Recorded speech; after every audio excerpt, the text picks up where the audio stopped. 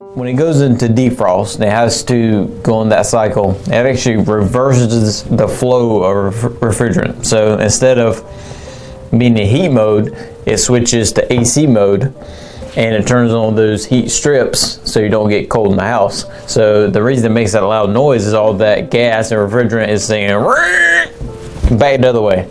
So that is the noise you're hearing. A lot of folks don't know that and probably don't need to know that, but it's actually going into AC mode because it's burning off the frost on the outdoor unit.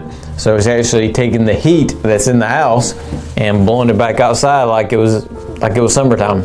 So that's how you melt that frost. So it does make kind of a loud noise, and especially if it's at the bedroom or wherever the outdoor unit is, it'll probably wake you up, or at least until you get used to it, wake you up. But it's nothing to worry about. And some folks have asked too, you know, when it's really cold outside, should I just turn my unit to emergency heat only? And the answer is no, do not do that. There's still heat in the air. The heat pump can still function with the emergency heat.